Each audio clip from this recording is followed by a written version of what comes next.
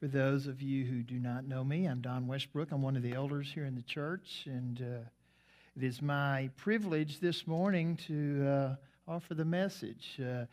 If you were wondering how I came to be the one speaking, I did not overthrow the leadership of the church and force my way up here. Somebody actually asked me to do this, and this is the time in the sermon in which I'm wondering, why did I agree to do that?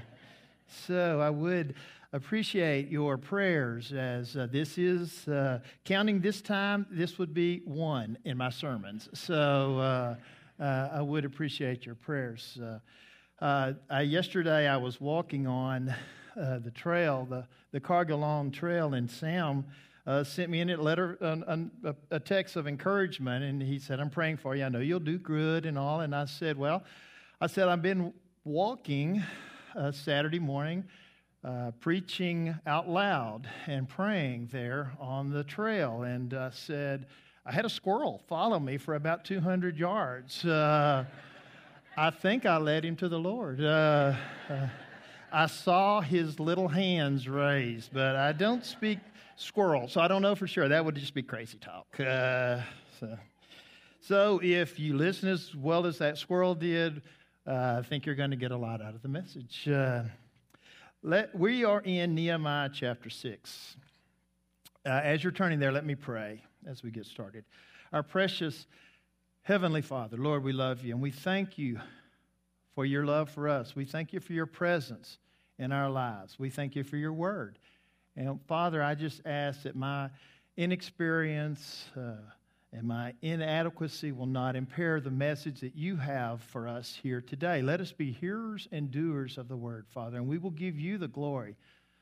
In Jesus' name, amen. All right. As we are turning to Nehemiah chapter 6, let me sort of bring you up to date. Let me give you a review so that we, in the timeline, will put us exactly where we are at Nehemiah chapter 6, verse 1. We know that Nehemiah was a cupbearer to King Artaxerxes. Artaxerxes was the king of Persia, and we know that the Persian, from history, we know that the Persian Empire went all the way through Central Asia. It went west across the Euphrates River. It went south into Samaria and south into Judah, where Jerusalem was, and it continued on south and went all the way west to Egypt. So it was a mighty kingdom, and he was the king of Persia, and Nehemiah was his cupbearer. Now, a cupbearer was a position of great trust and respect because kings in that day and age did not run for election and get reelected. The way they knew they were no longer the king is when the next person assassinated them. So the way that they took over the kingdom was you would assassinate the king ahead of you. And one of the most popular ways of assassination was poison. And so through the king's what he was eating and what he was drinking, that's how often they eliminated the current king. So it was very important to have a cupbearer, and that's what Nehemiah did. He oversaw what the king ate and what the king drank, and it was important that that person be trustworthy, and Nehemiah was a cupbearer for the king. We know through chapter 1 that Nehemiah had his brother and others had gone to the Holy Land to visit, and they had returned. And Nehemiah inquired of his brother about the people and their condition. And what he was told was that the people were in great trouble and they were in disgrace because of the condition of the walls and the gates. Now, make a mental note of that part, in disgrace, because we're going to talk about that later. The people were in disgrace because of the condition of the walls. Now, Nehemiah took this news hard. For days, the Bible says that he wept and he mourned and he prayed and he fasted. And during that time, God showed Nehemiah that God wanted him to go back to Judah and go back to Jerusalem and rebuild the wall. Now, at that time, Nehemiah had choices to make, the same sort of choices that we make when we are made aware of God's calling in our lives. He could have ignored the calling. He could have said, I'm sorry that happened. It was bad. I wish it hadn't happened.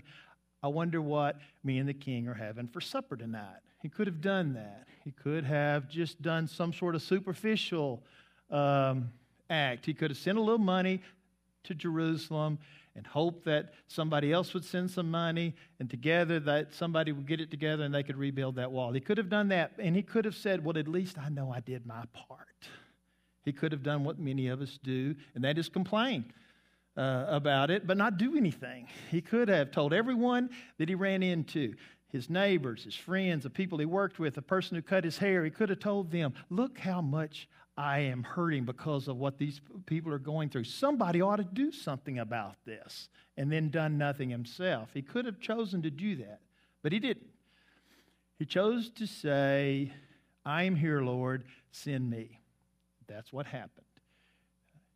God opened the path. The king granted him favor. The king gave him resources. He traveled to Judah, traveled to Jerusalem, and we know that he started the wall going, and the wall, that he told the people his vision and God's vision. The people were excited, and they said, let us rise up and build. And they did. They began to start the wall. We know that he went through a number of challenges. Nehemiah and the people went through a number of challenges. And every time Nehemiah stood strong. Now, why was the wall so important? Why was it so important that this wall get built? There was certainly this concept of security and safety. A wall around, in those days, any city of size had a wall around it to protect it from armies that would come in, or robbers, thieves at night would come in. Without a wall, there was a lack of security. But and that is certainly part of this. But there was more to it than that. The wall was symbolic of Israel's relationship to their king, to the Lord. Again, it was symbolic of the relationship between Israel and God. We know that Israel worshiped the one true living God, Yahweh. We also know that Israel had turned his back on God and started worshiping other gods and started worshiping idols and rejected the Lord. And that is why they were in the condition that they were in. That's why the wall was in its condition. We also know that God had made a covenant with Abraham, their forefathers, that he would in part bless them. And part of the blessing is that he would protect them. And so this wall being down for so many years was a daily reminder of the people of Israel of what they had done, that they had turned their back on God. And you would have to wonder if some of them thought maybe God had turned his back on us too. This wall was that daily reminder, and that would be one reason why they felt like they were in disgrace. But also, other people around, the non-Jews, would look around, and they knew that the Jewish people worshiped Yahweh. And when they saw the condition of that wall, it would be natural for them to say, the Jews' God is not powerful enough to protect them, or he's not compassionate enough to care whether they're in distress. In other words, it would be natural for them to think that the Jewish God was weak and not powerful enough to protect them. All in all, it made them in disgrace. Now, we know that while the people were excited about the wall being restored, not everyone was excited. There is Sanballat out there. We've studied about him up to now. We said in chapter 2, it says, Sanballat says that he was greatly disturbed when he heard someone was going to rebuild the wall. He was greatly disturbed that someone had come to promote the welfare of the Israelites.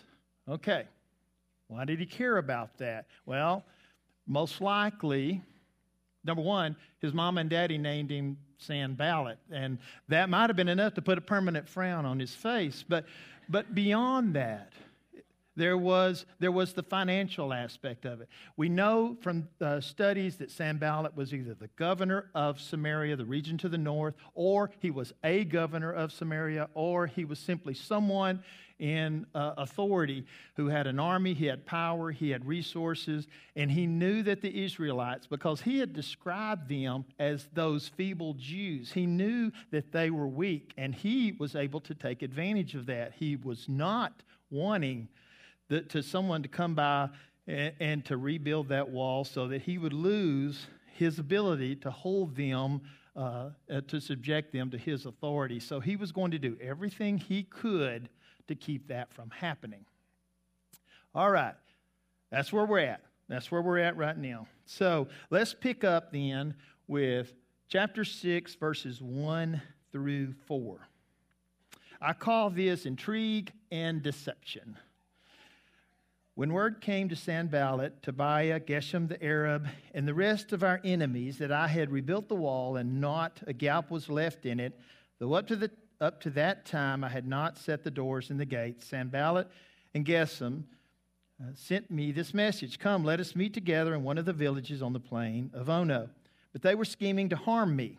So I sent messengers to them with this reply, "I am carrying on a great project and cannot go down. Why should the work stop while I leave it and go down to you?" 4 times they sent me the same message, and each time I gave them the same answer. All right, so we learned a lot here. We know that the wall is complete, but the gates and the doors have not been hung. Now, what do you call a gap in the wall that doesn't have a gate in it?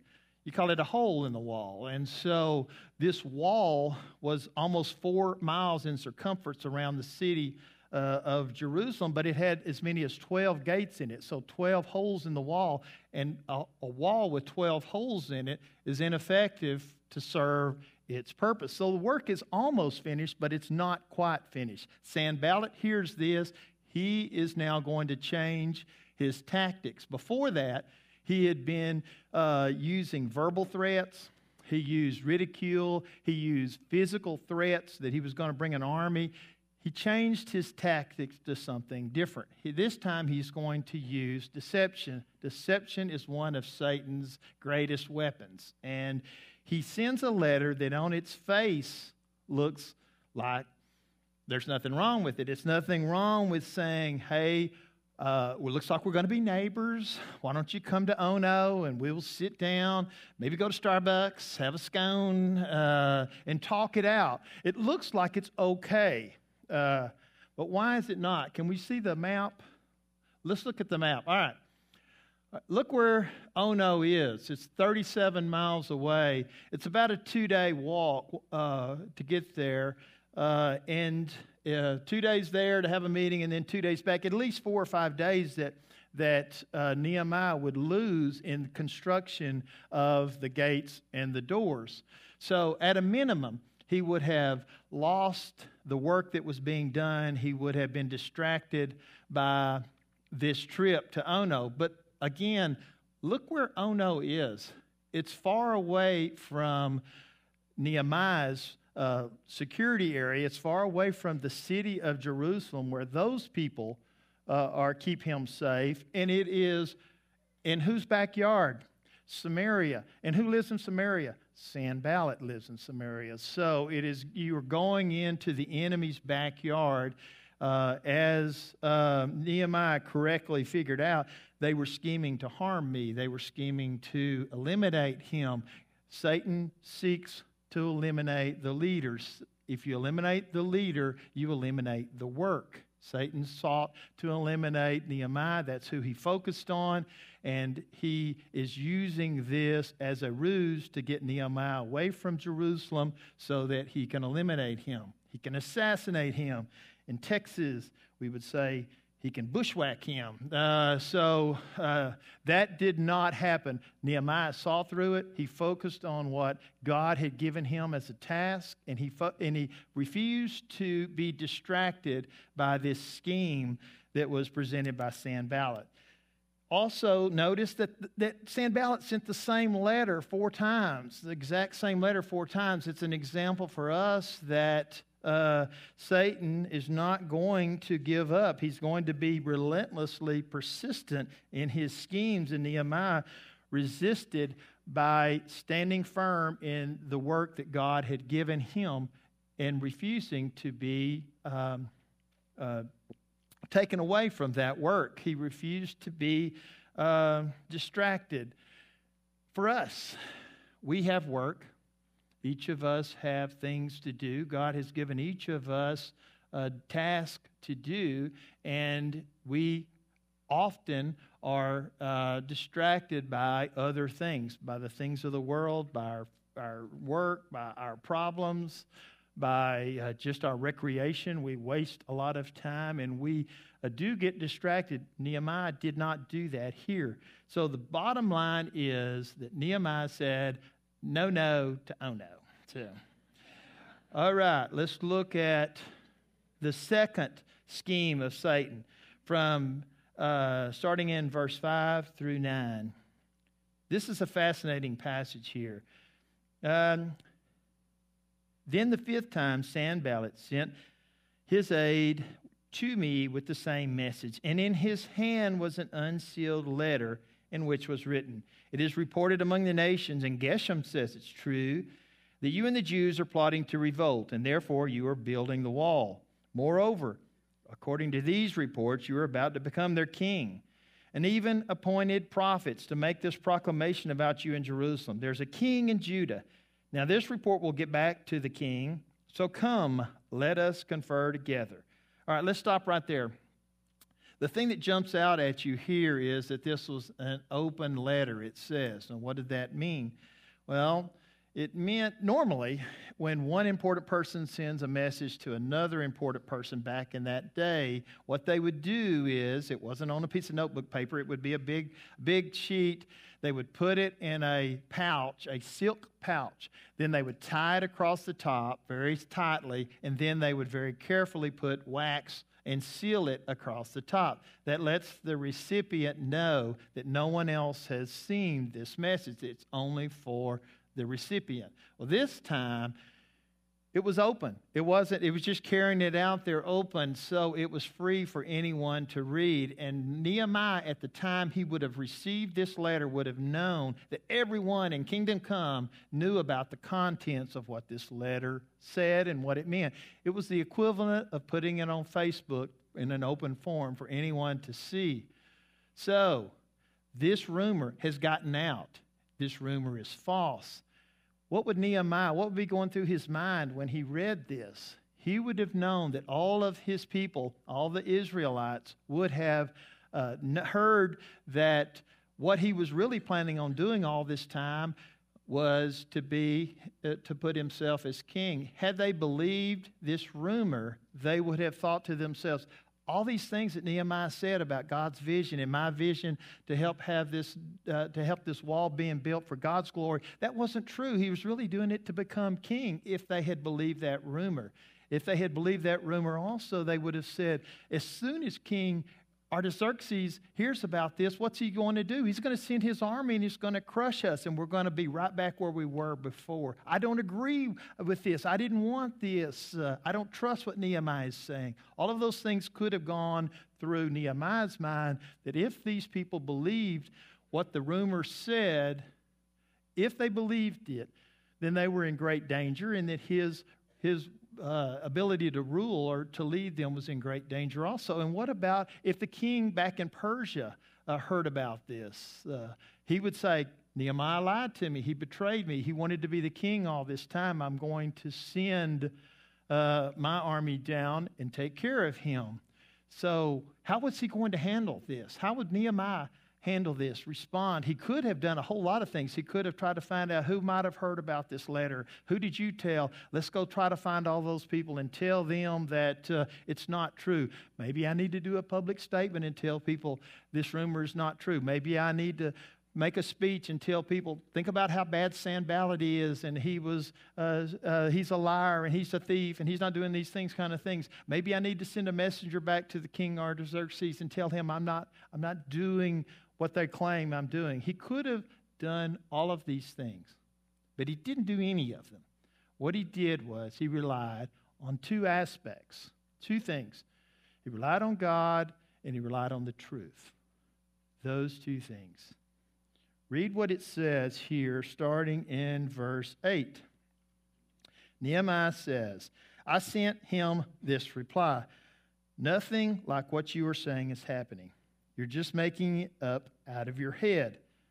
They were all trying to frighten us, thinking their hands will get too weak for the work and it will not be completed. But I prayed, now strengthen my hands. Nehemiah responded, knowing that God, as he was following God's will, he was doing the task God had given him. He refused to be distracted, and he knew that God would protect him.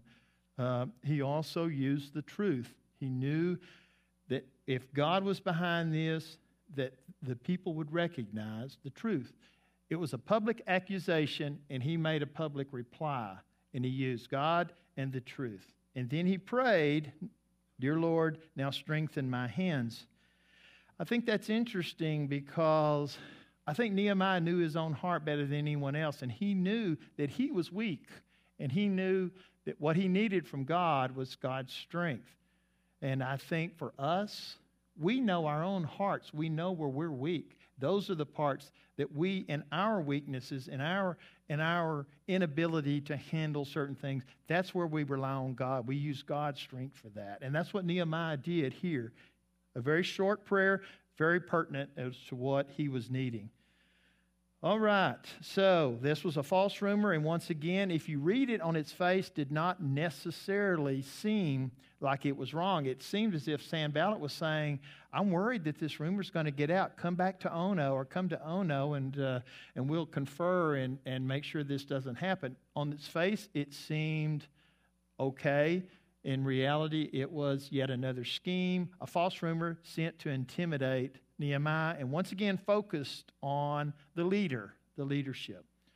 All right, let's look at the third scheme, which I call betrayal. One day, I went to the house of Shemaiah, son of Delaiah, the son of Mehetabel, who was shut in at his home. Now, it was Shemaiah that was shut in his home, not Mehetabel, but that's important. He said, let us meet in the house of God inside the temple, and let us close the temple doors, because men are coming to kill you. By night, they are coming to kill you. All right, so at this point, taking a snapshot right there, Nehemiah did not know Shemaiah was betraying him. He thought that he was a prophet of God, and he had gone to check on Shemaiah for whatever reason. Shemaiah was confined at home, and Shemaiah says that people are coming to kill you. I will help protect you. I will send you to the temple. We will go in together, and we will close the gates. Again, on its face, it seemed like that was a reasonable thing to do. He was offering to protect Nehemiah. But there's two things wrong with this. One is it would have sent the absolute wrong message to the people. It would have sent a message that the leader, Nehemiah, was not dependent upon God. He was afraid and he was fearful. Remember earlier when Sanballat's army threatened to attack. Remember what Nehemiah had told the people who were building the wall? He said, half of you go with weapons and stand guard while the other half continues to build. And so if the people had heard that Nehemiah had run and turned tail and was afraid, they would have thought, okay, it was good enough for us to have to stand and fight when we had a physical threat, but when you get one, you turn and run away and hide. So it would have sent the absolute wrong message to the people. In addition to that, there was another reason. Had he gone into the temple, he would have violated God's law. Under Numbers chapter 18, verse 7, Nehemiah, as a non-priest, had the right to seek refuge within the courtyard of the temple. That was a right that he had if he had chosen to take it. However, Shemaiah was saying, let's go inside the temple proper. Close the door, lock the door, and you will be safe. As a non-priest, Nehemiah did not have that option. It would have violated God's law. So it would have sent a message, had he done what Shemaiah had suggested, it would have sent a message that Nehemiah thought that he was above God's law. And that, again, would have been disastrous for his leadership. It also would have sent a message to God that Nehemiah thought he was above God's law. So let's look at what Nehemiah says here, starting in verse 11. But I said, should a man like me run away? Or should one like me go into the temple to save his life? I will not go. I realized that God had not sent him, but that he had prophesied against me because Tobiah and Sanballat had hired him. He had been hired to intimidate me so that I would commit a sin by doing this, and then they would give me a bad name to discredit me. So Nehemiah saw through it. He knew God's law. He knew that would have been a violation of God's law, and he chose not to do it. He stood firm again and refused to do it. Then he found out that Shemaiah had been bribed by his enemies to give him improper advice, to once again discredit him, to knock down his leadership and his capacity to finish the wall. All right, let's look at Nehemiah's victory. Chapter 6, starting in verse 15. So the wall was completed on the 25th of Elul in 52 days. When all our enemies heard about this, all the surrounding nations were afraid and lost their self-confidence because they realized that this work had been done with the help of our God. Okay, the wall was completed in 52 days. A magnificent accomplishment. This wall was, I've heard different things, 12 feet high, 9 feet thick, and it was completed in 52 days. The part I want you to get, remember what we said in the first chapter, is the people were in disgrace. Probably because, in part of this, because of the surrounding peoples who didn't respect the Israelites. But look at what happened here now. Look at how the tables have turned. It says, when our enemies heard about this, all the surrounding nations were afraid and lost their self-confidence because they realized that this work had been done with the help of our God. God hadn't turned his back on the Israelites. He had provided a path for their restoration. We're going to learn about that later. He had not turned his back on the Israelites, and they knew that, and so did the surrounding people, knew that. Now, the rest of that chapter talks about that Tobiah was still trying to worm his way in to get to Nehemiah's inner circle, and that shows us again that Satan doesn't give up. He continues to try to get his way. He continues to try to stop the work that God is doing. It tells us also that some of the enemies are outside the gate, some of the enemies are inside the gate. Some of the enemies are outside church walls, and some of the enemies are inside church walls. But Nehemiah continued to stay firm, continued to focus on what the task that God had given him, and he continued to prioritize what it was that God had wanted him to do. Now, that's Nehemiah. How does that apply to us? That was thousands of years ago. How does it apply to us in 2022? Well, there is this physical conflict going on between Sanballat and Nehemiah. There was at the same time a spiritual conflict going on between God and Satan. God's plan was to rebuild the wall and to restore the people. Satan was attempting to stop that every step of the way. Both God and Satan worked through people. And that's what was happening here. We know that Satan exists. In Job chapter 1, God asked Satan where he's been, and he said he had been to and fro roaming the earth. In 1 Peter 5:8, Peter says, beware the enemy. He prowls like a roaring lion looking to devour. We know Satan exists, and we know that there is spiritual warfare going on. No matter how strong you are, how rich you are, how powerful you are, you cannot defeat the enemy in a spiritual battle. The enemy has great weapons, and we saw a lot of them here.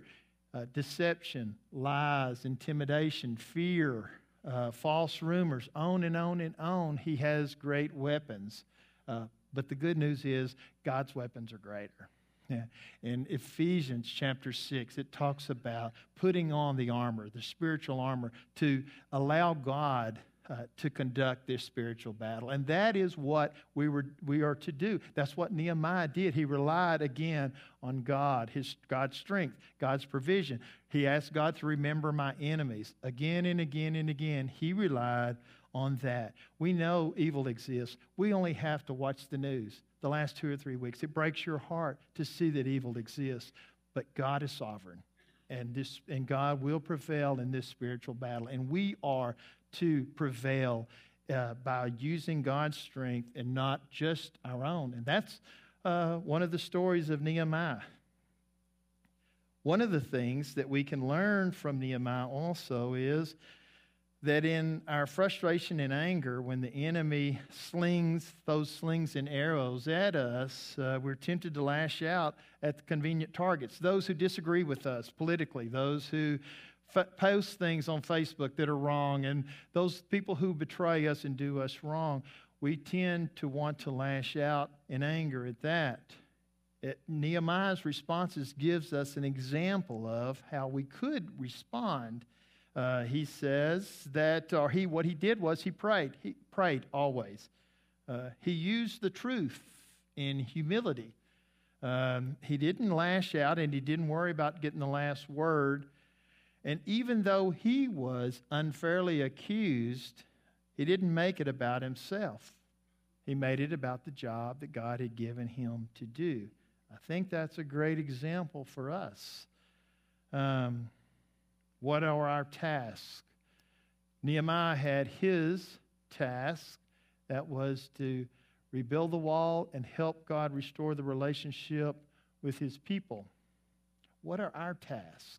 What are our priorities? I'll just give you my personal opinion. My chief priority, I think, for me, is to glorify God and to become conformed to the character and image of Jesus Christ. What is our message?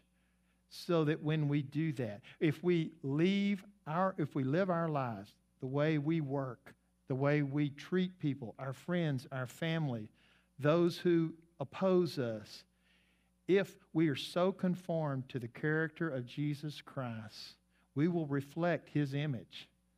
And what is our message? What is our message? You may have heard of this one before. For God so loved the world that he gave his only begotten Son, that whoever believes in him shall not perish, but have everlasting life. For God so loved the world that he gave his only begotten Son, that whoever believes in him shall not perish, but have everlasting life. For God, the sovereign God, the creator of the universe, the one who never turned his back on the Israelites, and the one who doesn't turn his back on us, regardless of how often we reject him, he does not turn his back on us. So loved the world, loved our enemies, that he sent his only begotten Son.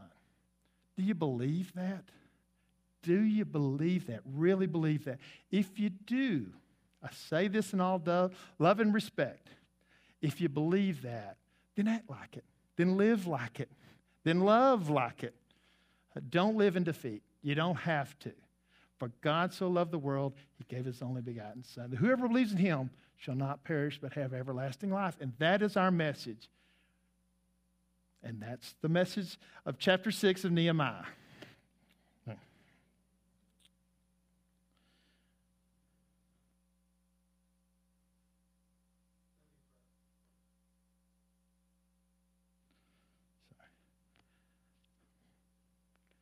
All right, I'll pray first.